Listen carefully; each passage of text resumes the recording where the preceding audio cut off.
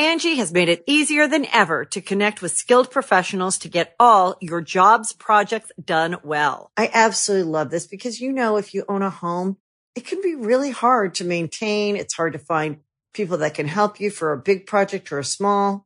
Well, whether it's in everyday maintenance and repairs or making dream projects a reality, it can be hard just to know where to start. But now all you need to do is Angie that and find a skilled local pro who will deliver the quality and expertise you need.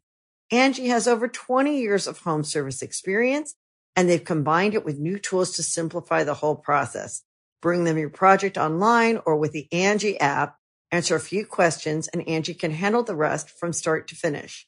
Or help you compare quotes from multiple pros and connect instantly, which means you can take care of just about any home project in just a few taps. Because when it comes to getting the most out of your home, you can do this when you Angie that.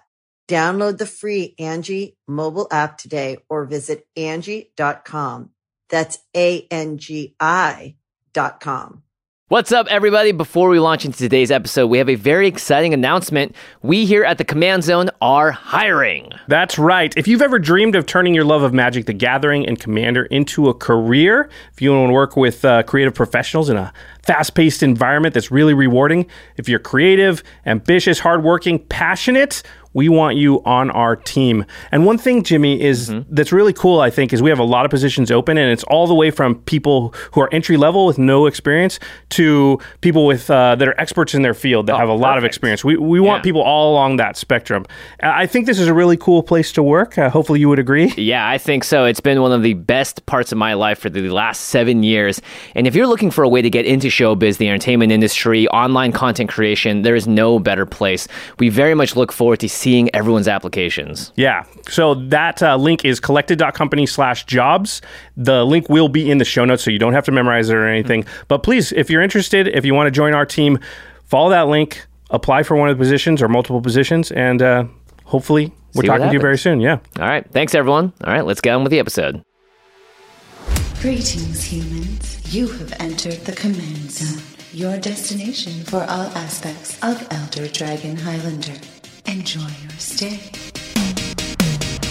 Hello, everyone, and welcome to another episode of the Command Zone podcast. I am one of your hosts, DJ, and today I'm joined by... Jake Boss. Hello, Jake! I typically work on game nights, but they wheeled me out to talk about this insane deck today. Well, today we are doing a Precon upgrade guide for Planner Portal. It's the Rakdos Precon. And look, these Precons are awesome, but we need to make sure that they're functioning a little bit better to be able to hang out at commander tables. So we're going to talk about the deck, find out if it's the kind of thing you want to buy, and Jake here is going to walk us through what 10 cards to sub in and sub out to make this deck hang with all of your friends. But before we get started, let's talk about our sponsors. Oh, yeah. You want to talk about our sponsors? Well, cardkingdom.com/command zone, of course, is the best place to pick up all your sort of singles and gaming supplies, and especially these precons when they go on sale. Absolutely. You're going to want a precon. You're going to want to upgrade it with all of Jake's suggestions. And honestly, I just go on Card Kingdom and get extras. I just order one of these, 3 of these, 4 of these, and just have them. And so cardkingdom.com is the best place to go. You guys do singles because you're wise. Me, I'm an artist. I need all of the notes accessible to me at all times. So I typically pick up one set to keep together and one set to break apart and make a mess of. So I highly recommend that if you're honestly like me. If you're a big mess like me, that's the way to go. Well, with your strategy, though, you need more card sleeves than the average person because you got to keep those decks together. You got to keep them sleeved. You got to keep them in top condition. So you got to use those Ultra Pro sleeves, right? Ooh. That was slick. Ultra Pro is another sponsor of the Command Zone podcast. And, we love their sleeves. They're great. But actually what I'm the most attracted to is their use of art. There's so much cool Dungeons and Dragons art from this new set. And Ultra Pro has the licenses to be able to put them on playmats, to put them on sleeves, to put them everywhere. And the art is amazing. So Ultra Pro is the place where you can make your decks beautiful. That's right. In the Pro Gloss sleeves right now, let's talk about webcam commander games. Oh. Those Pro Gloss sleeves show up clearer than any other sleeve that I've used so far. Way to bring in the teching. I'm like, art looks pretty, and Jake's over here saying like, oh, from a technical standpoint, yeah, I will tell you what works well. Because glare is such an issue, and a lot of sleeves, they will catch light from any direction or whatever, but they're crystal clear on the playmat. And as somebody who helped shoot game nights, that's one of the number one things I'm thinking about. Good sleeve tech up a right deck. there. Ultra Pro is also awesome at creating deck boxes, including the Game Nights exclusive deck box. Look at that beauty. Currently on Kickstarter, but it is a limited release. Right. We only made so many of these, and even now, you could be at danger for not getting one. Have you seen the lining on this thing? I've seen the lining on this thing is amazing. Beautiful. It's got all of these beautiful little Game Nights logos all throughout the lining. Here's the thing: go on Kickstarter. See if they're even still around, because they honestly might be all gone. Yeah. I was filming the B-roll that you might actually be seeing right now. One of our editors is going to put up their favorite shot right here of me opening and closing this thing probably 100 times in a single day. So there's probably no one more close to the operation of this deck box than your friend Jake right here. And you give it your seal of approval? 100%. Wow. This thing's great. Wow, nice. So, going on to our Kickstarter, that's one way to support us. But of course, one of the best ways to support us is on Patreon. We love our patrons. They're amazing. They're phenomenal. There are some cool perks that you get. You can watch extra turns and game nights a day early. You can get on Discord and say, hey, I'm building this Planner Portal deck. I need help. At Jake to get all of his advice on the Discord. He is there to help you out. But of course, there's always one lucky patron that we shout out every single podcast. And this episode is dedicated to Jonathan Puzareth. Jonathan, you rock. I hope one of us pronounced it correctly. I don't think I did. The name is like close to, I have Laotian cousins and their name is close to that. So I'm hoping I got a piece of it. We'll see. Jonathan, let us know in the comments down below. You rock. You rock. All right, let's get into the episode. So the key to this is we're going to break down the deck. We're going to talk about the commanders. We're going to talk about the key cards that make this deck work, like some of the stats. Some of the stats that we also care about are the reprint value. We have to know if this is financially viable to be able to buy these things, to get those reprints that we want, to get all those new cards that we want. But of course, you're here to pump up the power of the deck, right? Oh, for sure. And one thing that is confusing me off the bat is what's with the name? Planner Portal. That is like the most generic MTG name ever. Planner Portal. Is it a little bit of a Dungeons and Dragons name a little bit? That might make a lot of sense. The Planner Portal between the two planes. I don't know. But come on. We can do a little bit better than that. We could call it like... do you know what? At the end of this episode, you're going to give me the name, maybe not of this because we can't change the Precon name, but the name of your upgraded deck. Oh, okay. At the end of this episode, you're going to be like, and I present my upgraded deck, and its name is blank. Oh, I'm excited. So okay. I'm excited too for this. The pressure is on. Okay. All right. So let's launch in and find out what these commanders are. Let's talk about the face commander. Why don't you present that to us? Okay, so the face commander is Prosper Tomebound. He's 2, a black and a red, and a tiefling warlock with death touch. And I'm sorry, a what warlock? A tiefling warlock. This is brand new to Magic. All these, but not brand new to D&D. I'm assuming, right? Exactly. Okay, sorry, I interrupted you. Sorry, keep going. I was excited about a tiefling.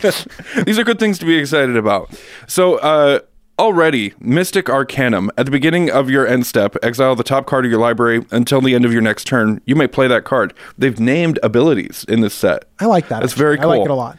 And then Pact Boon. Whenever you play a card from exile, create a treasure token. When I saw that, I was like, this thing is going to be a house. Wow. Okay, so 4 mana value, 1 for death touch. Who cares about that body? Because it enters into play and like you get access to a card. Immediately, it does something. And yeah, or at the beginning of your end step. But you play it during your main phase. Your end step happens, and then you get a card that you have access to until your whole next turn. Exactly. And the way that mana ramp exists in Commander today, if you're not playing him by turn 3, it doesn't make any sense. Well, and then you keep playing extra cards, and then you get extra treasure. Exactly.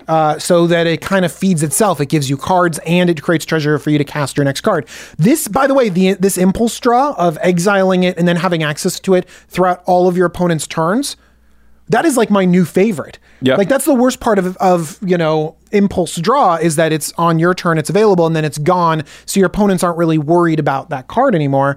This is like, oh, well, now this removal spell or this interaction is available all the time. I like that. That extension all the way to your next turn. Because when you have a Force DMC commander, you drop it on turn 3. Ideally, you've ramped into it perfectly. You don't have any mana left. So you need that next turn. So hopefully we can cast a couple and hopefully of you keep it around and then 4. you just keep exiling stuff and then keep generating treasure. Man, that extra treasure is like sneaky. Treasure is so good. Like I've been telling people, treasure is so good. Yeah. Just imagine if you have something that just creates lotus petals. Like in many situations, that's like a card's worth of value. This gets a card's worth of value because it's like you're drawing a card, and then every 2 treasures that you create, that's like another card's worth of value. It's like a value engine in your command zone. I love it. I want to highlight specifically the wording on Pact Boon. Whenever you play a card from exile, you make create a treasure token. Playing and casting are 2 different things because that includes lands. And that includes like other things from exile too. I wonder how many things that you can play from exile that will generate you more and more treasure. Oh, this deck is opening up. But we haven't even talked about all the commanders yet. The simple line of play here, it doesn't involve any other cards other than, say, like a mountain. All right. So we exile a mountain, commander's out, we play that mountain from exile, you get a treasure token, 2 mana from a land drop. And I'm getting excited. Okay. I'm also getting ahead of myself. It's not landfall, it's playing the land, which is a specific type of action. That's awesome. But again, we have a whole nother commander. It's not the face commander of this card, but it is... I don't know if this is scary or comical. Let's take a look at the next Rakdos legendary from the Precon. All right, Karazakar, the Eye Tyrant, 3 black-red for 5/5. Legendary creature, Beholder, classic D&D monster. Nice. Whenever you attack a player, tap target creature that player controls and goad it, which means until the end of your next turn, that creature attacks each combat if able, and attacks player other than you if able. Okay, so we're already reaching out across the board and interacting. That's very cool. And whenever an opponent attacks another one of your opponents, you and the attacking player each draw a card and lose a life. Even if it didn't goad, I feel like that second ability we've already seen on commanders that are super playable. Yeah. Now, are you worried about the symmetrical effect that you and the other person are drawing a card? Not as much, because if you're putting this into your command zone, you need to build an advantage that's going to let you take care of it. So you're basically saying, like, I'm going to deploy my cards more efficiently than you. And also, if you're goading everyone, then you're actually drawing like 3 cards as all your opponents are attacking, and then they're each only drawing 1. So you are breaking that. It feels symmetrical, but you're actually breaking it over the whole turn of a table. Yeah, like the second ability might actually be the primary ability, and the first ability kind of fixes it in your favor. Well, that's actually pretty great too. Also, it pressures life total. I know that 1 life doesn't feel like a lot, but when you're goading creatures into attacking into other people, then you're actually like exchanging a lot of damage around the table, and life total becomes sort of a real thing. What do you think about the goad mechanic, Jake? I love it. I love getting people out into the red zone when it's working. When it's not working, it's a lot less exciting. So what makes it work? Because we're going to talk about which commander belongs in this deck. What makes goad work in a commander deck? Being against plenty of creature strategies, which... What makes it work? Who you're playing against. Exactly. But what about if you have enough creatures? Does that mean that like even their incidental creatures, like even if you goad them, like you're able to take advantage of the board? Are you talking about like goading your own creature? No, not goading your own creatures, okay. but like, here's the thing. Let's say that I attack and you have nothing to goad, and it's like, oh, wah, it's not working. But if you have a big enough board presence, you're actually fine that they have no creatures to goad because you're pressuring them on the battlefield. Yeah, it's already cleared a path. Like, the problem is that they have no creatures, your strategy is already online in a different way. So that's an interesting alternative to the issues that I have with goad. Okay, so with these 2 commanders, we have one that has to do with playing things from exile, drawing cards. Card advantage, mana advantage, sounds like classic commander stuff. Does not attack well, is a 1/4 death touch that gives you value, so not swinging in the red zone. And then we have the Beholder that loves things attacking all over the place, that causes some chaotic attacking back and forth that still generates card advantage. Card advantage on both of these, but definitely different strategies. So we're going to have to pay attention to which one fits this deck well. We've got one other legendary creature, but it cannot be easily be the head of this pre-constructed deck because it's mono black. and then you'd have to get rid of all the red cards, and that's way more than 10 cards in, 10 cards out. So why don't you still introduce us to the other legendary that you can run in this deck? All right, Lorcan Warlock Collector is a 5 black 7 mana value commander. It's a 6/6 flyer. Whenever a creature card is put into an opponent's graveyard from anywhere, you may pay life equal to its mana value. If you do, put it onto the battlefield under your control. It's a warlock in addition to its other types. If a warlock you control would die, exile it instead. That sounds like a really cool ability, but I noticed some inflection in your voice when you said 7 mana value. Oh my god. So the funny thing about 6 versus 7 is there's some sort of cosmic boundary that we pass through on our way to 7 mana value where something happens to commanders and now they just become these glowing objects in the command zone. Like So some people come in here and talk about math. They're like, look, statistically 6 and 7, they like break down how many lands you have, what your draw power is and stuff like that, where you are in the game. You're like, no, it's a cosmic barrier. It's some sort of planar portal that prevents 7 drops from really affecting the board as much as 6 drops. There's divinity and evil involved at the same time with this mana value commander. 7 is crazy. Like 7 is a lot. You know what you say to yourself is, well, that thing's never going to come out, so I'm not that worried about it. Then you know what happens? It hits the table. And now the game has completely skewed in a different direction. I do like how much this takes over a game because you mill someone, right? You know what I mean? Like you just have them discard from their hand, you know, kill some things, and then suddenly you have an army out of nowhere. So it's undoubtedly a powerful ability, right? You know, I'm thinking about how powerful like Command the Dreadhorde is, where you are paying life for mana value and getting a bunch of stuff back. You know, this can sort of generate that value over and over again across a game. But you're right, the hurdle is 7 mana. Yeah.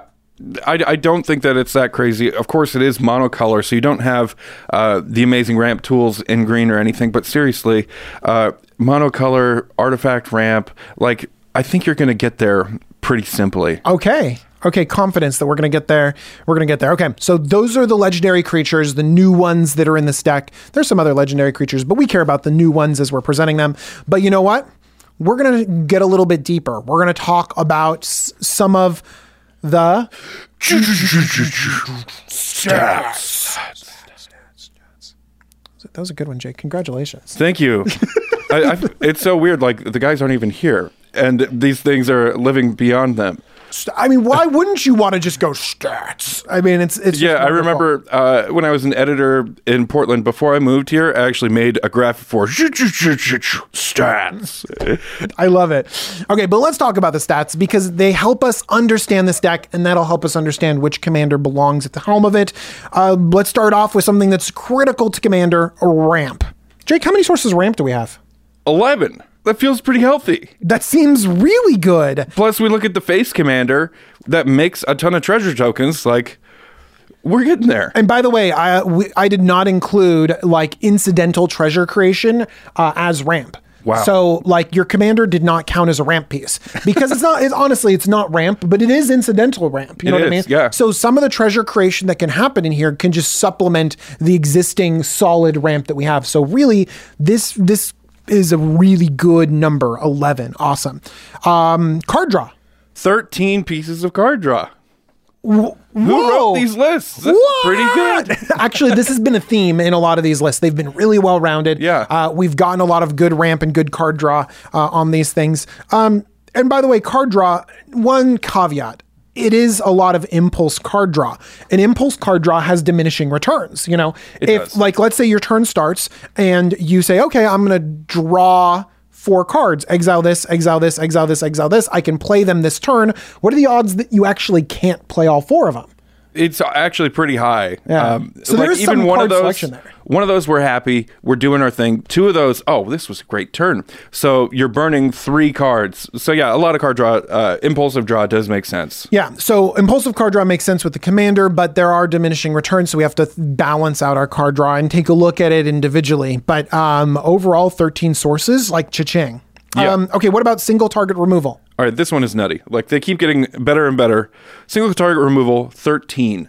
pieces of single target removal. Whoa. So this does feel like a very interactive deck that can sort of take out creatures. And that makes sense too, because if you're a controlling deck, that's what you want. If you're an attacking deck, you want single target removal too. So that feels like it's in line with both of your commanders, but 13 is great. Yeah, you're very much in command of the board. And we see that in the next one, which is board wipes. Okay. How many board wipes do we have? Only 2. Ooh, okay. So we're not interested in globally destroying everything.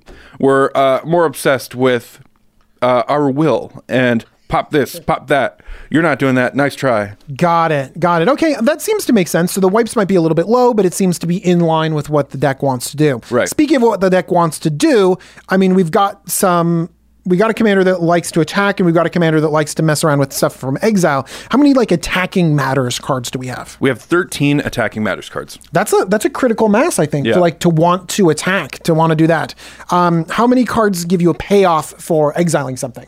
Well, it's only 2, but being the face commander, I feel like that counts as a lot more. That represents a lot more.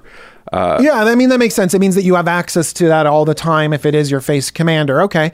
Also, one thing that we talked about earlier is that, do you really need a payoff for drawing a card? You know what I mean?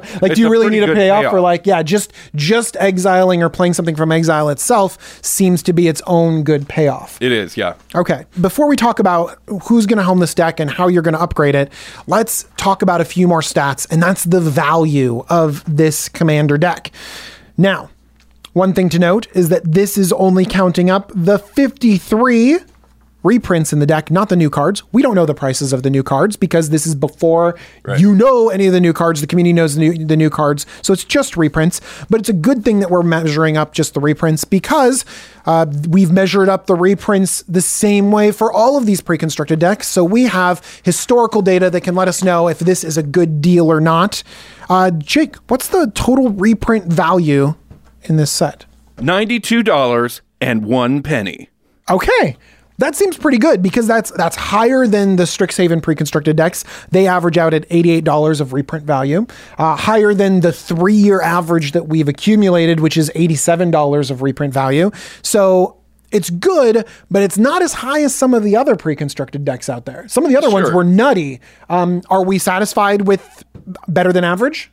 For me, when I pick up a box and I know that there's $92 of value for everything accounted for as far as reprints go, 100% that's worth it if you're doing just the numbers. If we're talking about logistics, things that I'm actually going to use in my decks, there's probably still MSRP's worth of value in this deck. For sure. Actually, one thing that you notice is that you're like, things I use in my deck, actually, I think that that in this deck specifically, there are more staples than in other decks. The nuts and bolts. Like really the nuts and bolts that go in a commander deck, that go in a Rakdos deck. I think that they are in this pre-constructed deck more than many others that I've seen in general. Just overall. Because we'll talk about those notable reprints. And honestly, I think that as long as it is better than average, then that kind of takes the burden off. You can be like, oh, I can pick the deck that I want to, as long as I know that it's better than the average pre-constructed deck.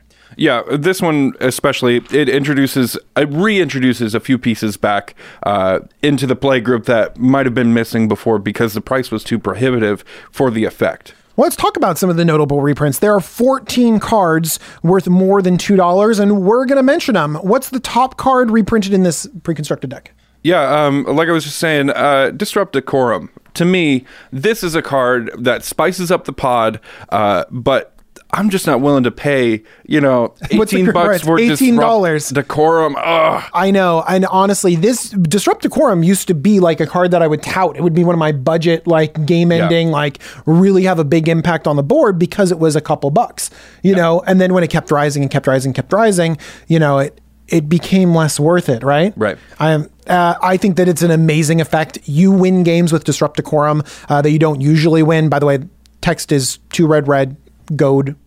go to all creatures. Go to all your opponent's creatures. Yeah, and it's great because a typical board wipe at 4 mana, we'd expect to destroy everything. This is introducing action to the board. And action is where we go from, say, like a 17-turn game to a much more reasonable 10 to 12-turn game. I love Disrupt Decorum. Awesome. Obviously better against creature decks like you were talking about with your commander here. Next up, we have Talisman of Indulgence. That's the red-black talisman. That was $9. It's a super solid reprint. I know, right? Great. Felwar Stone, another 2-mana mana rock, coming in at $6. This is what I'm talking about these staples that just go in so many different decks. Yeah. Felwar Stone, 2-mana mana ramp could almost go in any deck. Same thing with Talisman of Indulgence. I would love to put that in any decks that are Rakdos colored or even more colors. So a lot of great these cards, reprints right there. I would never expect them to be like a Felwar Stone to be $6. Because it goes in so many decks. Well, guess what? It's not going to be $6 for long. Not Get anymore. that price down. This is how we tend the prices. I love it. What's up next? Vandal Blast, $5.99. Solid reprint. Everybody needs a few copies of Vandal Blast. I think so too. Honestly, Vandal Blast is a staple. It's 1 red to destroy an artifact, but it's 4 and a red to overload it and destroy all your opponent's artifacts. Are your friends playing a Lorehold Artifact Matters deck? No, Vandal Blast them. They're not anymore.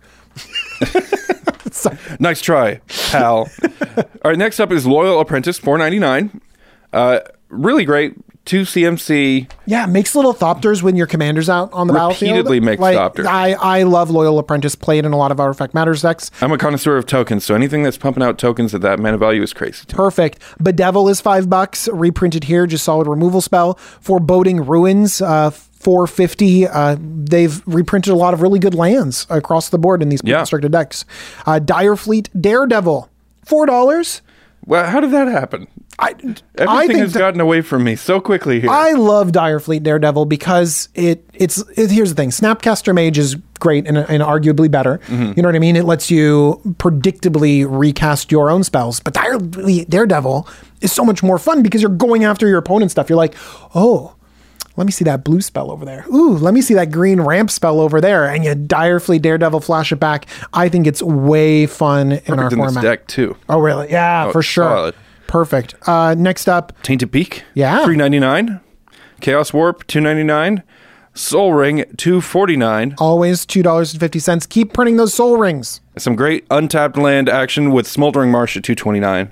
Again, Arcane Signet at $1.99, and Rakdos Signet at $1.99. So wait a second. If we're looking at mana ramp here, we've got a Talisman, a Felwar Stone, a Soul Ring, an Arcane Signet, and a Rakdos Signet. 5 of these cards are just solid rocks that go in any deck.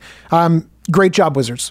If you're trying to build any old Rakdos deck and you're trying to, start your collection off or something, picking up this deck, switching out even like say 50 cards for your cards. This mana base, the ramp package, the card draw that's involved here, it's pretty good. Okay, I think so too. Okay, but we're not switching out 50 cards. Right. We're doing a pretty reasonable change, 10 in, 10 out, but we got to know which commander is helming this so we know like what direction we're going, because it feels like this has 2 distinctly different directions. So Jake, what do you want to do? Do you want to draw cards and create treasure, or do you want to goad your opponents and attack and draw? For me, this was a snap decision. This was so easy. Prosper Tomebound. The face commander of it. Okay. So you want to... Do you feel that strongly about it, or do you think that it's either or? Here's the thing.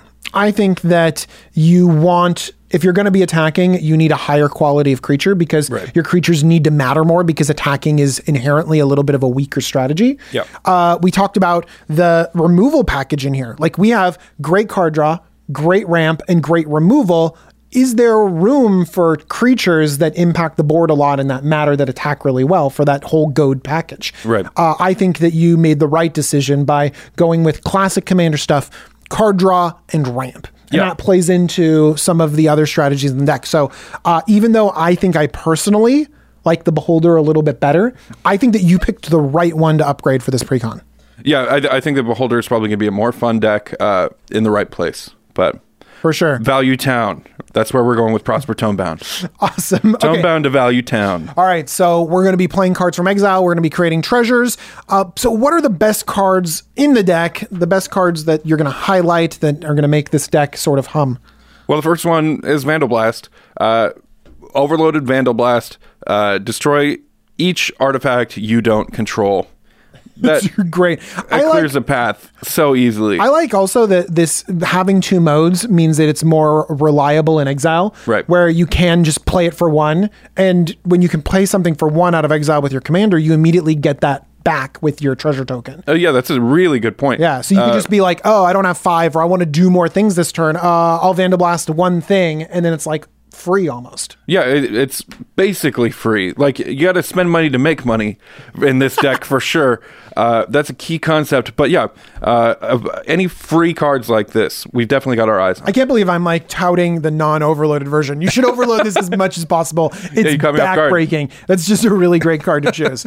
All right. Next is Pontiff of Blight. It has Extort, so whenever you cast a spell, you may pay white or black. If you do, each opponent loses 1 life, and you gain that much life. So you extort for 1 against 3 opponents. You're getting 3 life. They each lose 1.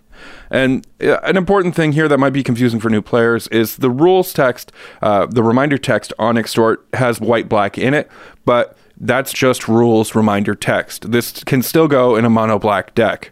That text is not officially in the rules text. Yeah, it's not in the box. It could just say exploit and nothing else. And then the reminder text is just a reminder. It doesn't influence commander's color identity. And that's great for our treasures. Yeah, it gives every other creature extort too. So if you have a lot of other creatures, you could cast a single spell and go, oh, extort it for this creature, extort it for that creature, extort it for that creature. Right. Let's say we cast that Vandal Blast from Exile. Now we've got our treasure up. We can pay the extort cost however many times we possibly can.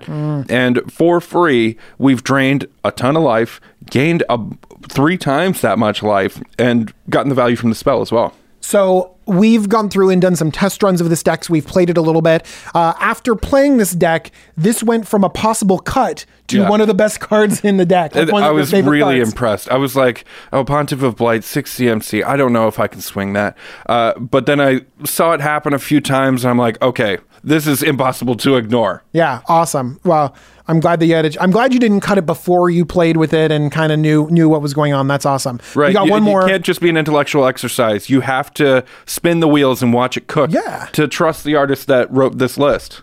Absolutely. All right. And then we have a new card that you want to show off. This card is crazy. Wild Magic Sorcerer. 3 in a red for a 4/3 Orc Shaman. The first spell you cast from Exile each turn has Cascade. So that's each turn. So let's say we have an instant exiled with Prosper. We can cast that instant. We get Cascade. So by the way, with Cascade... this is essential. This is important. How does Cascade work? Well, it says it right there. When you cast your first spell from Exile, exile cards from the top of your library until you exile another card that costs less. You may cast that without paying its mana cost. Oh, wait. So you are casting that card from Exile. That's right. And it is triggering your commander and you're getting a treasure. Right. So we trigger our commander with the first cast. We Cascade. We hit it with the second cast. Now imagine what could possibly happen with the spell you Cascade into. In magical dream world for me, we hit, something super spicy. That's so great. So here's the thing. If you are not casting things from Exile, this card does nothing, right? So it does require you to kind of have a deck that works from Exile. But this was one of the big Exile payoffs that we mentioned earlier on in the deck. So it makes sense that this could be great. Don't you love cards like this that are so powerful, but they're not going to warp a format? Because who's doing this? Who's casting cards from Exile other than a pretty specific strategy? I do like that it does. That is for a specific strategy. That this is a house in some decks, and other decks it's like, wait, what does it do? Right. It also is pretty delicate because on its own it doesn't do anything, and you can't just cast one card from Exile. You need to keep casting cards from Exile in order for this to keep cascading and to keep giving you value. So it does have to stick around on the battlefield, I think, which makes me a little bit nervous, but the fun factor and the power level just overwhelms that. I'm excited about it. And at 4 CMC, by the time you're casting this, you will have probably cast your commander already, and you'll have a little bit of mana left over extra to hopefully cast something the turn that it comes in. So 2 hits off of your commander with the Wild Magic Sorcerer out, I feel like... And a lot of other Exile Matters stuff in the deck, too. Exactly. Okay, perfect. I'm a big fan of that.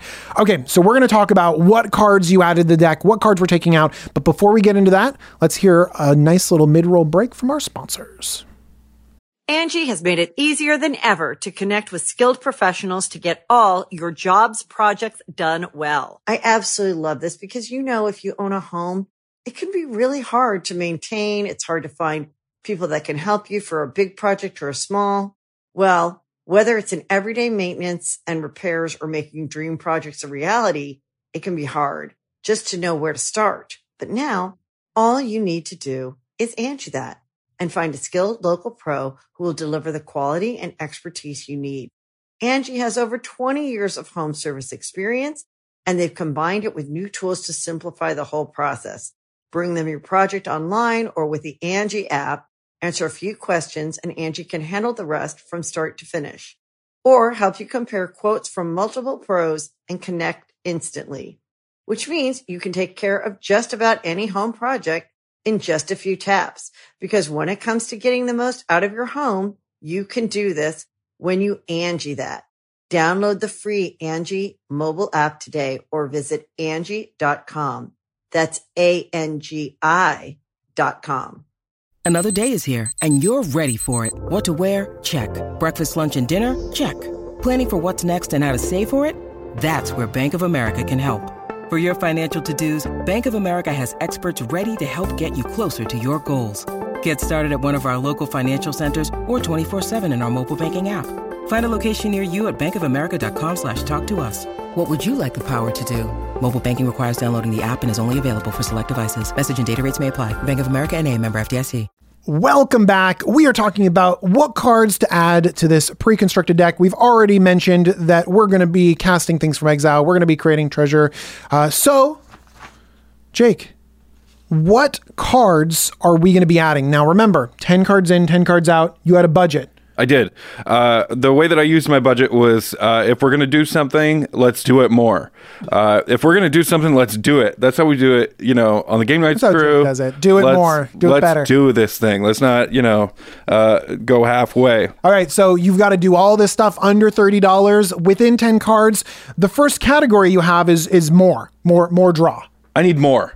If we're going to do it, I don't want to get stuck and say, I wish I just had more pieces so the deck would sing. I'd rather overdo it. All right, let's do it then. So first up is Stolen Strategy. It's 4 and a red. It's an enchantment. At the beginning of your upkeep, exile the top card of each opponent's library. Until end of turn, you may cast non-land cards from among those exiled cards.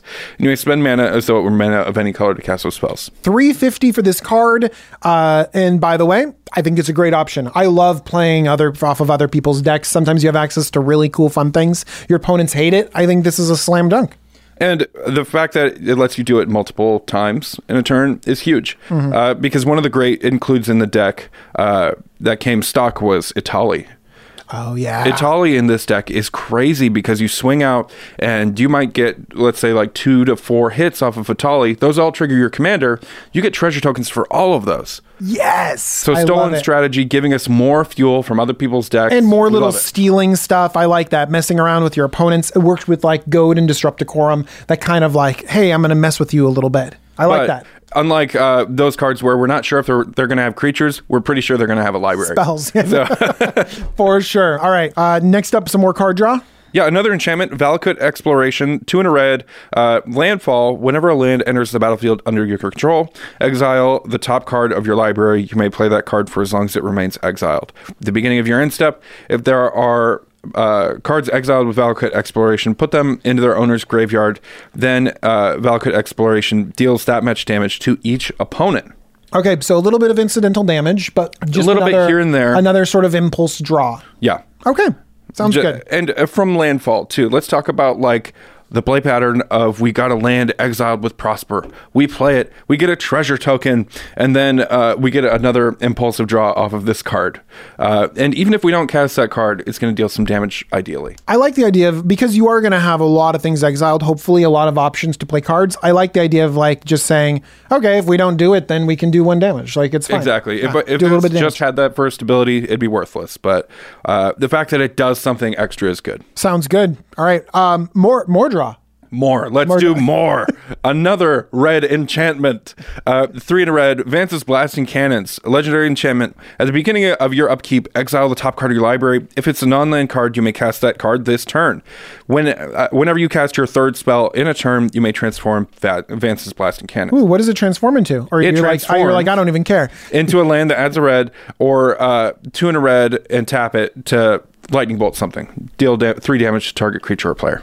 Okay. I like the idea of being able to lightning bolt stuff. I like the idea of like, hey, you know what, if I'm getting to the point in the game where I can cast 3 spells, you know, maybe I don't need this other exile effect. Yeah. I can transform it and turn it into ramp. Yeah, exactly. I always think of these spells, same with Search for Escanta and cards like that. I always think of them as ramp spells first, and if they do something along the way, that's pretty cool. Search for Escanta is actually one of my favorite blue ramp spells. It's it's a very, very good card. And the lightning bolt effect, who knows? You know, it might help you out later. I mean, like there is a lot of like little bit of damage here, a little bit of damage there in this deck, and so being able to be like, all right, lightning bolt you, untap lightning bolt you, like that could be a real threat. So I like that. All right. More draw? Even more draw. Okay, let's do it. Oracle's Vault. This is a little bit expensive for an artifact, but the effect is a little nutty. So it's a 4-mana artifact, 2 and tap, exile the top card of your library. Until end of turn, you may play that card, put a brick counter on Oracle's Vault. Love brick counters. So it ticks it up, and then tap and exile the top card of your library. Until end of turn, you may play that card without paying its mana cost. Activate this ability only if there are 3 or more brick counters on Oracle's Vault. All right, so more card draw, but also when you start ticking this thing up, you could just be casting spells for free, and then actually it's not for free, it's for plus mana because hopefully you're getting treasure. And in a pretty tuned deck, we're talking about, this is a very slow card for a high cost, but in this type of environment where we're talking about upgraded precons that are 10 cards in, 10 cards out, this sort of environment that we frequently see after the new commander set drops, this card is perfect. You have plenty. I like how you can have control over when you activate it, so you can activate it on your opponent's turn, even though you might miss, it might not be good, but you have that option. Yeah. Yeah. Some more draw? Some more draw. Lelia, the Blade Reforged, 2 and a red, legendary creature, Spirit Warrior. She's a 2/2. Haste. Whenever Lelia, the Blade Reforged, attacks, exile the top card of your library. You may play that card this turn. Whenever you exile 1 or more cards from your library and or your graveyard, put a 1/1 counter on her. Oh, this is some draw, but this is a beater. Really. Yeah, this is another exile payoff. This thing is you're exiling cards all over the place. This thing's just going to get huge. This is like what we are doing already. So the fact that it fuels the engine as well is so cool. This card is going to blow up out of nowhere. Amazing. By the way, all the cards that you've mentioned so far, the Valakut Exploration, 50 cents, Vance's Blasting Station, 25 cents, Oracle's Vault, 25 cents, Layla, Blade Reforged, 69 cents. So really, we're not stressing the budget out at all with all of this awesome card draw and even this big beater payoff. One thing I want to mention about this is Josh and I talked a little bit about decks everyone should build a long time ago. And one of those was a 1/1 counter deck, because the options that are available for a 1/1 counter deck, I think there are 1,500 cards that care about 1/1 counters. Every single set, it feels like there's more stuff. Yeah. Yeah. Impulsive Draw is very similar to that because it's such a key mechanic for red now that you have enough tools to where not only can you find great budget cards, but you have so many options that as a deck builder, you get to decide what game am I going to have, not just is there enough support to do what I want to do. Everyone else, all the other guests come on and say, hey, if you're interested in this deck, I'll tell you how to do it. Jake's like, no. If you are a real Commander player, this is the deck that you should make an Impulsive Draw deck. Everyone needs to make my deck.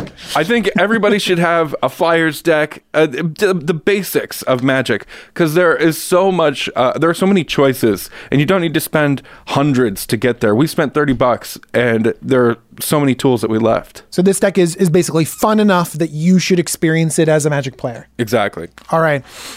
So this one doesn't exactly fit in any category, but it's a 2-for-1. So why don't you introduce us to your little piece of removal here? Yeah, Murderous Rider. It's an adventure card. It's a 1 black creature, 2/3 lifelink. When it dies, put it on the bottom of its owner's library. But it's got an adventure on the other side. Swift End, 1 black, instant adventure. Destroy target creature or planeswalker. You lose 2 life. Then exile this card. You may cast a creature later from exile. $2 for this card. Yeah, and I thought have a lot of good single target removal. What makes Murderous Rider like a good include in this deck? To me, I just wanted to include a adventure card.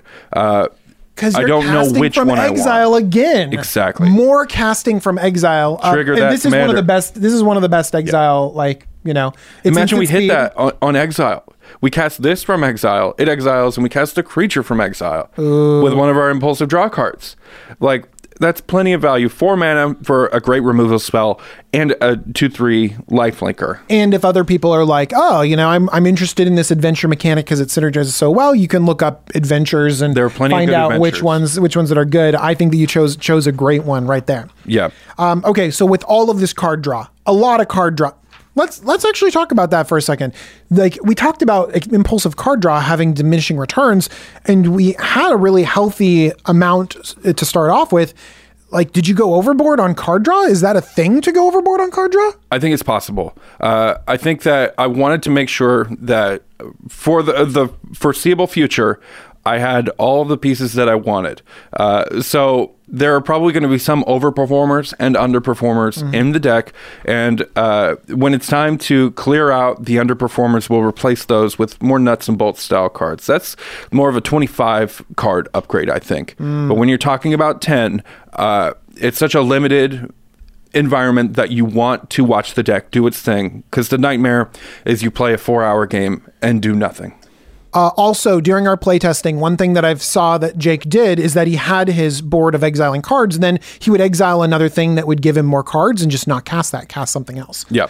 So sometimes the way that you're drawing these cards, it ends up fixing the fact that you have too much of it. You're just like, I don't need another exile effect, and he just lets that rot in exile and plays the spells that are more relevant.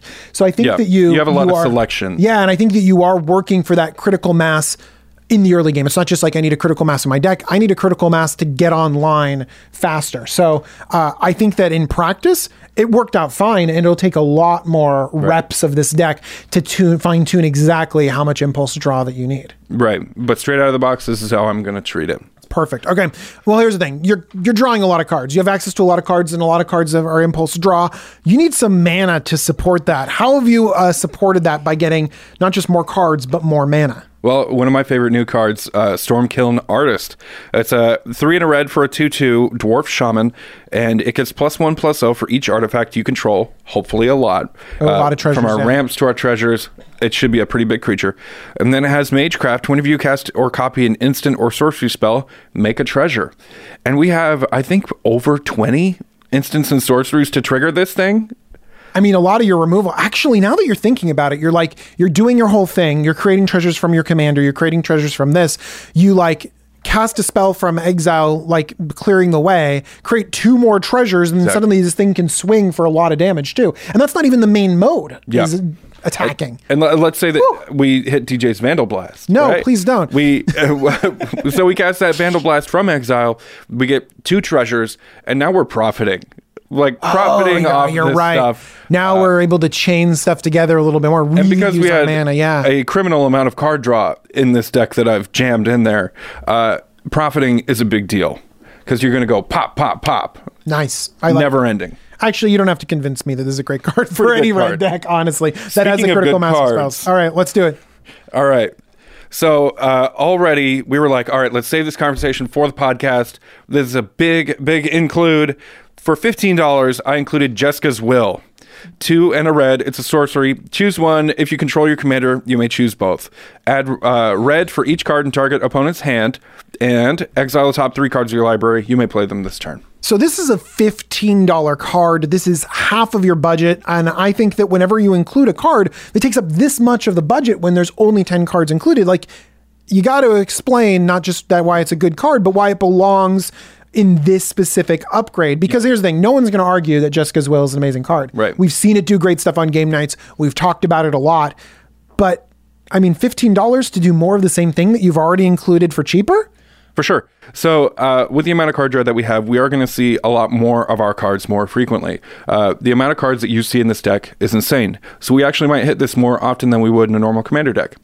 Also, the fact that you can, let's say, I cast this card from my hand, not even from exile. Okay, so I've got the red that's in an opponent's hand. What would you say? Probably 6 to 7 is probably fair for how much you're going to hit off of the red. Yeah, I think that 7 is a generous number, but 5, okay, so how about 5? Is fair. 5. Okay, We'll just go with 5. How about that?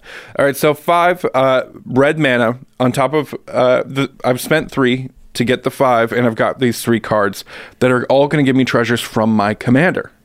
So now we're getting... Okay. Yeah, I see where you're going with this. And the fact that you can play these cards, it's not you can cast them, you can play them. You can hit those land drops like we were talking about earlier and get treasures from the land drops. So this starts feeling a little bit more like storming off rather than just exile value. Yeah, it's not just because Jessica's Will is a great card. It definitely is. But in this deck specifically, it's almost like this was made for this deck. Okay. I agree with you that it's a good card. I also see how it can be super synergistic with this, because honestly, if you're looking at all these cards that you have in exile, you might be like, okay, I need mana. Or, you draw this off the top and you're like, oh, I need cards. So it's like very modal. And then when your commander's on the battlefield, it just opens up all the options, right? Yeah. To let you keep going, to let you get more access to cards and also give you that access to mana too. So I can see how modal it is. I think I'm still having a hard time with the $15. I understand. I think a big thing to consider is that in this deck, if you don't have your commander out, you're in trouble. You need to have your commander out. Okay, yeah. Even if it means casting it for 8 commander tax or something crazy like that. Well, let me do my paper throw. Yeah. Oh my God. Editors, you're going to make that thing fly across the screen. Oh, whoa, there goes the paper again. That was amazing. Amazing. Okay, and ideally, we're casting this from exile. So let's say that we impulsive draw into this card. We cast it from exile. Immediately, you get the treasure, plus the mana. You play a land that you hopefully hit with this thing. Magical Christmas Land is not far away with Jessica's Will. So $15 though. Okay, so you're more thinking like, because here's the thing, I can see that crazy upside. Right. And so you're saying like, look, that upside is so fun. It's doing exactly what you want to do. It's going to make your deck feel really powerful and to do what your commander wants. Sure, a lot of $15 cards will do that, yeah, though, right? From my point of view, I'm thinking maybe a safer card, maybe like protection for your commander. You know what I mean? Sure. So one thing that I want to mention with the $15 card is this card was recently printed in November, I think, in Commander Legends. And it's been an amazing card. Right now, it's $15. I feel like this card is probably not going to get printed for a while. I mean, I don't know the future. Financial advice from the pre-constructed upgrade deck. Yeah, All right. let's say I am not an MTG financial advisor, but picking up a card like this for the perfect deck, you're not going to be sad that you have a Jessica's Will here. But there's tons of $3 and $4 cards that are great in this deck that aren't necessarily great in other decks. But as your collection grows, you're definitely going to be happy that you picked up this Jessica's Will, and you're going to tweet at me and say, hey Jake, thanks so much for that advice. I can't believe Jessica's Will is this price right now. Okay, so here's the upsides are that it's a perfect card for the deck. It clearly synergizes with everything. It's powerful and it's fun to play with powerful cards. Also, it's expensive, but it is like a headliner card in red, and you want to own it anyways. So and then the downsides are kind of like, hey, it takes up a bit of your budget for 10 up, 10 down, but you know what? I know where you're coming from, and I can agree with that logic. We have so many great tools, like I said earlier, about impulsive draw, because Magic does that so often that you don't necessarily need to spend a ton of money to get a great finely tuned deck. So when you have the budget, spend it on something exciting that does exactly what you want to do. Something that you say, ooh, I cast that Jessica's Will. Because you know what happens is in the mornings, sometimes we'll come into the office and talk to each other about like, oh man, I was playing this game last night, and you know what happened was this. Jessica's Will is one of those spells. I hit this off of Jessica's Will. That made me a treasure. I played the land, and that gave me enough to do the thing. Like Valakut's Awakening, you're like, yeah, I exiled a card that I didn't cast, and I did 1 to each opponent. You're like, no. That's not the stuff we talk about. You generate the stories off of a card like Jessica's Will. I get what you're talking about. Yeah. Okay. By the way, we're not even done yet.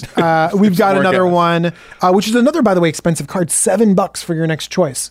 Yeah, but it was just so good. But I'm not. This one I feel is worth that $7 price tag. Let's talk about Bergie.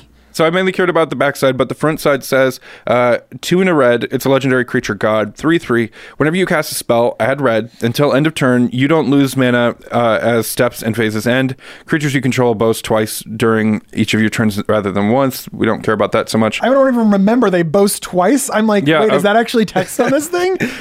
Yeah, I never noticed that because we're too busy on the storminess of the front side. Oh my god! But here's the thing: I think that the front side is great because you're exiling a bunch of cards. You're creating treasure and Birgie's generating mana, so it gives you more options to play more cards that you've exiled. Exactly. Yeah. There's a lot of play patterns. Yeah. So the backside stands on its own. Birgie, she works like crazy on the front side. But the backside is Harnfell, Horn of Bounty, legendary artifact. Discard a card, exile the top 2 cards of your library. You may play those cards this turn. 4 and a red gives you more ways to play things from exile. Jake needs more card draw. By the way, even the things in the more mana section are still like, no, but it also does card draw. Yeah. Just because, I know that it makes mana, card draw. So anything that says discard a card, definitely gets you thinking about madness. Is there madness in this deck? There is not madness in this deck, but you're going to have so many cards in exile, you might be discarding to hand size. But this card in particular, I just want to mention, I did not include any madness, but you are casting stuff from exile with madness. So that would trigger your commander. Someone smarter than me might be able to figure out an excellent madness Got it. So deck. just like you included one card that was from an adventure. Exactly. You're like, I also want to mention madness because madness is like a thing. There are amazing, smart Magic players out there who might crack this card wide open with a madness package. But yeah, Harnfell in this deck, discard a card, impulsive draw twice.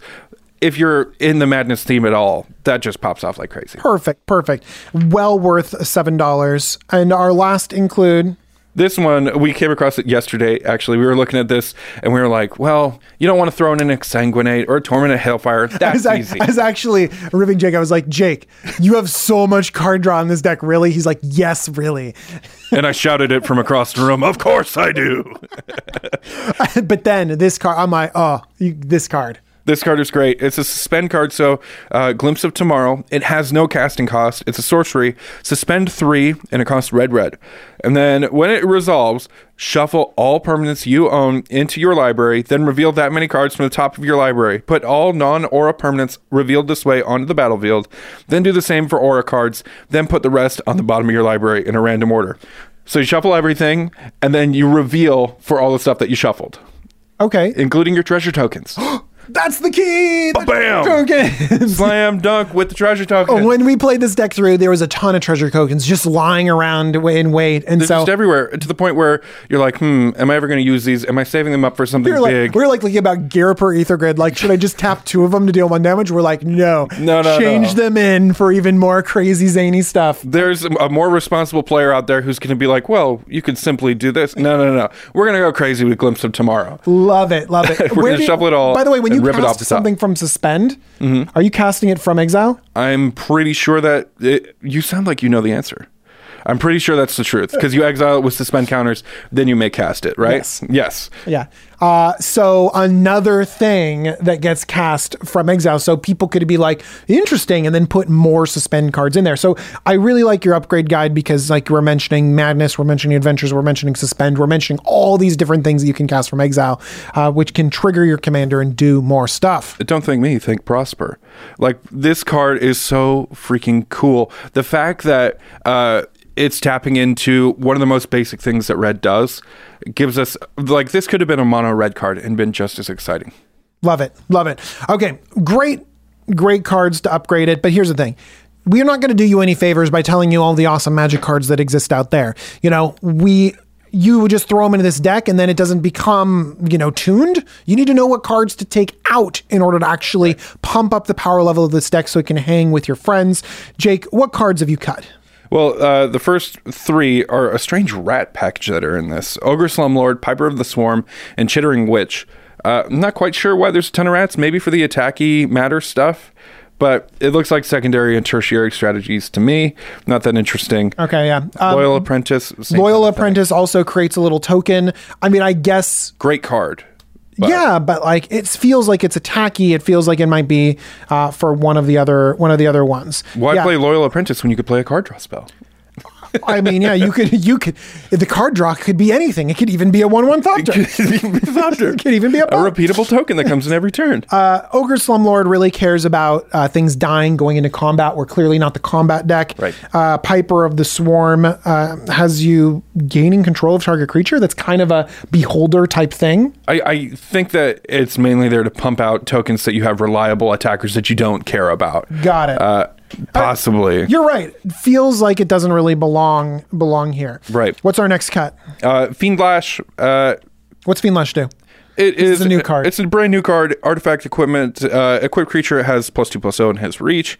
Whenever equipped creature is dealt combat damage, it deals damage equal to its power to target player or planeswalker.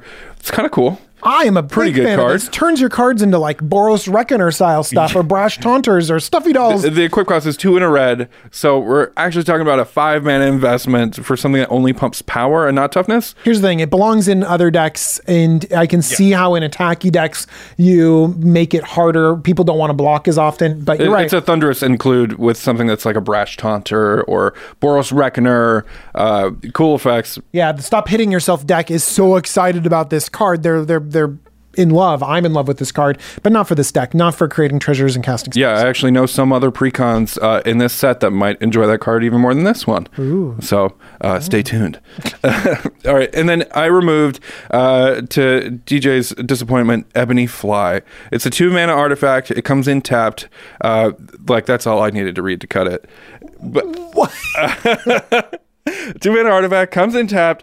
It taps for a colorless, and then 4 roll a die or roll a d6 at the until end of turn. You may have Ebony Fly become an XX insect artifact creature token or creature with flying, where X is the result. So you roll a d6, and then it's whatever the result is, flyer.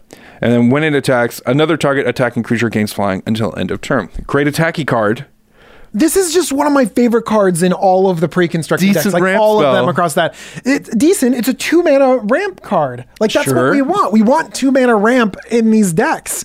We've got signets and we've got talismans in this deck. Like I feel it's too big for my britches on this card. 2-mana ramp. Okay. And then in the late game, like average case, pump 4 mana in becomes a 3/3. Yeah. And then fly something else to get extra damage. That Stormkiln artist can start flying in. You know what I mean? Like there's can be some relevant creatures that might need to attack, that might need to some combat damage. I know that it's an attacky card, but it's also just a mana rock at its base. I am upset. I think that it's a wise include. It's smart and it's going to end the game. But if the game ends, how do we draw cards? So here's the thing. Jake, I was just floored because Jake decided to include a card that I hate, and he's like, "Oh, but it's fun." I think it was neat. Can you read the card that I don't like, but you think is fun? Well, let's start off with the name: Bucknard's Everfull Purse. Okay, it's going in. It's a 2-mana artifact. 1 in tap, roll a d4, and create a number of treasure tokens equal to the result. The player to your right gains control of Bucknard's Everfull Purse. Treasure for everybody. But it keeps going around to the right. It's not even that you can politically pass it back and forth. You're investing a card in here, and the odds are you're just going to get 2 artifacts because you roll a d4. So, statistically, 2 treasure. Well, let's talk about my career. As my day job, I edit Magic the Gathering gameplay. I like watching action. I like seeing big, exciting things happen on the board. Check out our Commander Legends episode where Joe Johnson plays a Root Weaver Druid. Everyone takes a deal and gets more lands on the board. There's action going on. That game was off to the races. I'd rather play like that and give more treasure tokens than include an Ebony Fly that comes in tapped. You know what? I said my things. Okay. You're probably right. Let's keep going. But I might be having more fun. Okay, something we can all agree on is Erasca Relic. It's a 3-mana artifact with Ascend. So if you have 10 or more permanents, you have the City's Blessing. So it taps to add a colorless, and tap sacrifice it. You gain 3 life and draw a card. Activate it only if you have the City's Blessing. 2-mana artifacts are way better than 3-mana artifacts. This doesn't even fix. Good cut. Yeah, terrible cut. Terrible card for the deck. Dance Macabre. That's how you say that, right? Yes. Dance Macabre. 3 black sorcery. Each player sacrifices a non-token creature. Roll a d20 and add the toughness of the creature you sacrifice this way. First off, love that. Very D&D that you add modifiers to your roll. Super cool. Oh, yeah. Okay. And then if you roll 1 to 14, return a creature card. Return a creature card put into a graveyard this way to the battlefield under your control. So that's the basic effect. But if you roll over a 15, return up to 2 creature cards put into graveyards this way to the battlefield under your control. So it's an edict effect, but you have to sacrifice too. So everyone has to sacrifice. That's like a 1-mana spell. Innocent Blood. You know what I mean? Yeah. Like it's a 1-mana spell. So, and this right here is a 5-mana spell. Okay. You also have a reanimation thing. Right. So but like, if they're sacrificing bad creatures, like incidental creatures, you're not getting anything great back, and no one's going to sacrifice their big warlock if they don't have to. It's a really fun card on paper because, like, even just reading it, I was excited by the modifiers and stuff. But in practice, I think that Magic players are they're great game players, and will not let me have what I want. Like, you're not going to get what you want, and you can't get anything from their graveyard or your graveyard. It has to be what's sacrificed. So you're either getting something, your own thing back, or getting something that they have. Yeah, no, I'm done. Yeah, the curve of how exciting it goes is, ooh, that's a cool card, down to, all right, well, I got this Llanowar Elves, and pass for 5 mana. For sure. All right, one more cut. All right, Hellish Rebuke. Classic D&D spell. It's 2 and a black for an instant until end of turn. Permanents your opponent's control gain when this permanent deals damage to the player who casts this spell. Sacrifice this permanent. You lose 2 life. So they deal damage to you, and then they immediately die, and they lose 2 life. So it basically gives you, the player, death touch. And then whoever attacked you loses 2 life. You have to take the damage, which is kind of booty. I don't like that we have to take the damage. I like that they lose 2 life, so it feels like a little bit of like a massacre worm type thing. But like, yes. I'm also wondering how much damage I can afford to take before like I die. This is I don't know. It's not even a good protection spell. Because it is not like lifelink. This effect will resolve after you're already dead. So it doesn't matter, that an ideal situation is they probably swing at you with a bunch of 1/1s, you cast this, do you know what else and then trick them. Look at this. Like, this is so conditional. You need to hold this in your hand and use it at the exact right time. Yeah. What about a deck that exiles everything? Do you know what I mean? Like, these last 2 spells where they see it coming. Yeah, these last 2 spells, like you need to have the board set up exactly right, and then you're like, now's the right time to play my Edict and Reanimate. Now's the right time to play my kill your things after you attack them. If you're just like exiling these things to play them on your turn, whatever, like, or when they can see it, they do nothing. So I think that getting rid of these things, they're conditional, is a great choice. I could see Hellish Rebuke in a deck that's less like, here's exactly my plan, like this one is. That's, more secretive. It's not even good in a goad deck because they don't attack you. It's not great, but it could be a lot better in another deck than it is in this one. Thantis the Warweaver that makes everyone attack. That's a great idea. And then they attack you, and then you're like, ha, you take a lot of damage. Yeah. All right. Great cuts, except for the Ebony Fly. I hate you. Yeah, well, it sucks to be wrong, doesn't it, DJ? Tell us in the comments down below that I'm categorically right. And we'll just, in the comments down below, we'll talk about literally anything else.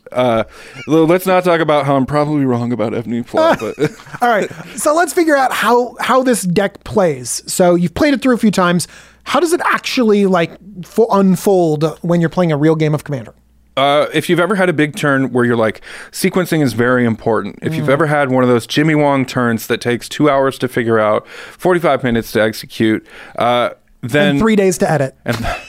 Oh, more than that, pal. It's crazy. If you've ever had one of those turns and you're like, wow, I can't believe I got out on the other side of that, this is the deck for you. This is a sequencing matters deck. Okay. From the casting of a spell, the casting when you play your commander, and playing lands and getting treasure tokens, all this stuff is vital to making this deck sing. So it feels a little bit like a control deck where you play your ramp, you have your removal, and then you have a lot of options because you have that card advantage, and then you can have these big explosive turns that have so many different decision trees.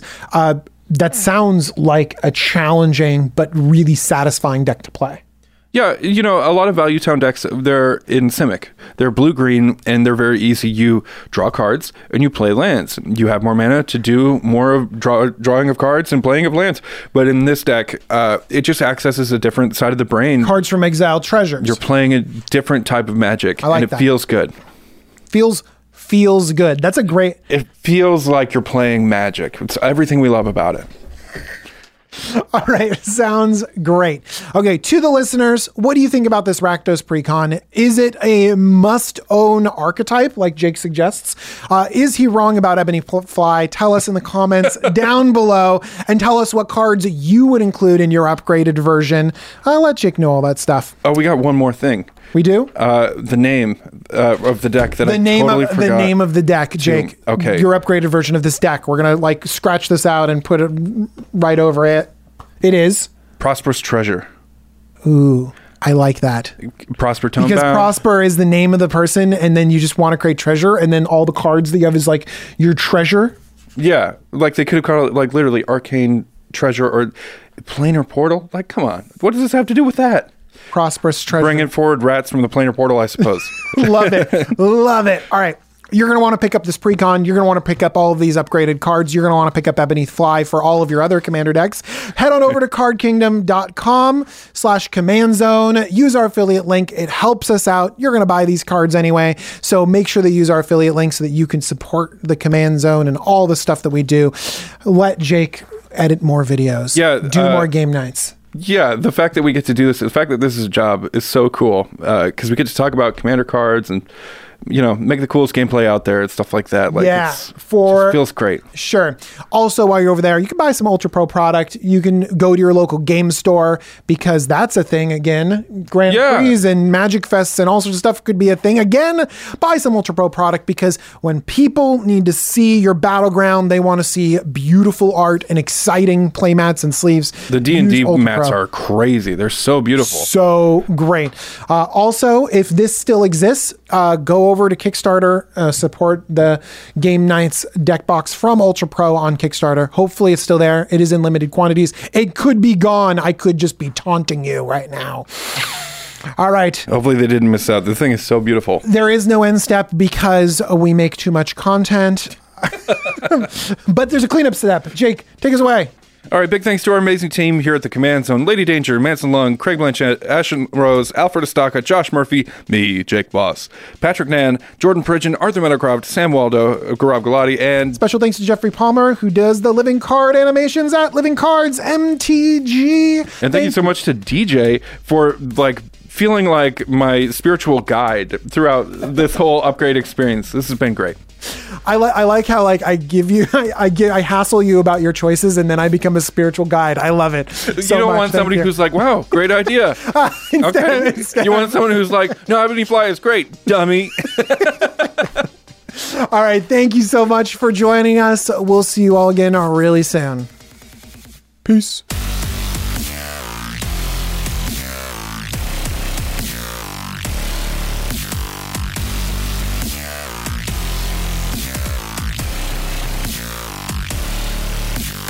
Thank you for your attention. For further inquiries, send an email to commandcast@rocketjump.com or ask us on Twitter @JFWong and @JoshLeeQuai. See you later, alligator. Greetings, humans. Angie has made it easier than ever to connect with skilled professionals to get all your jobs projects done well. I absolutely love this because, you know, if you own a home, it can be really hard to maintain. It's hard to find people that can help you for a big project or a small.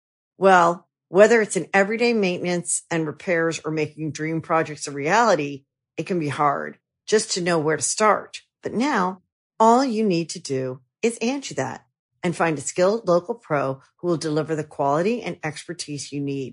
Angie has over 20 years of home service experience, and they've combined it with new tools to simplify the whole process. Bring them your project online or with the Angie app, answer a few questions, and Angie can handle the rest from start to finish.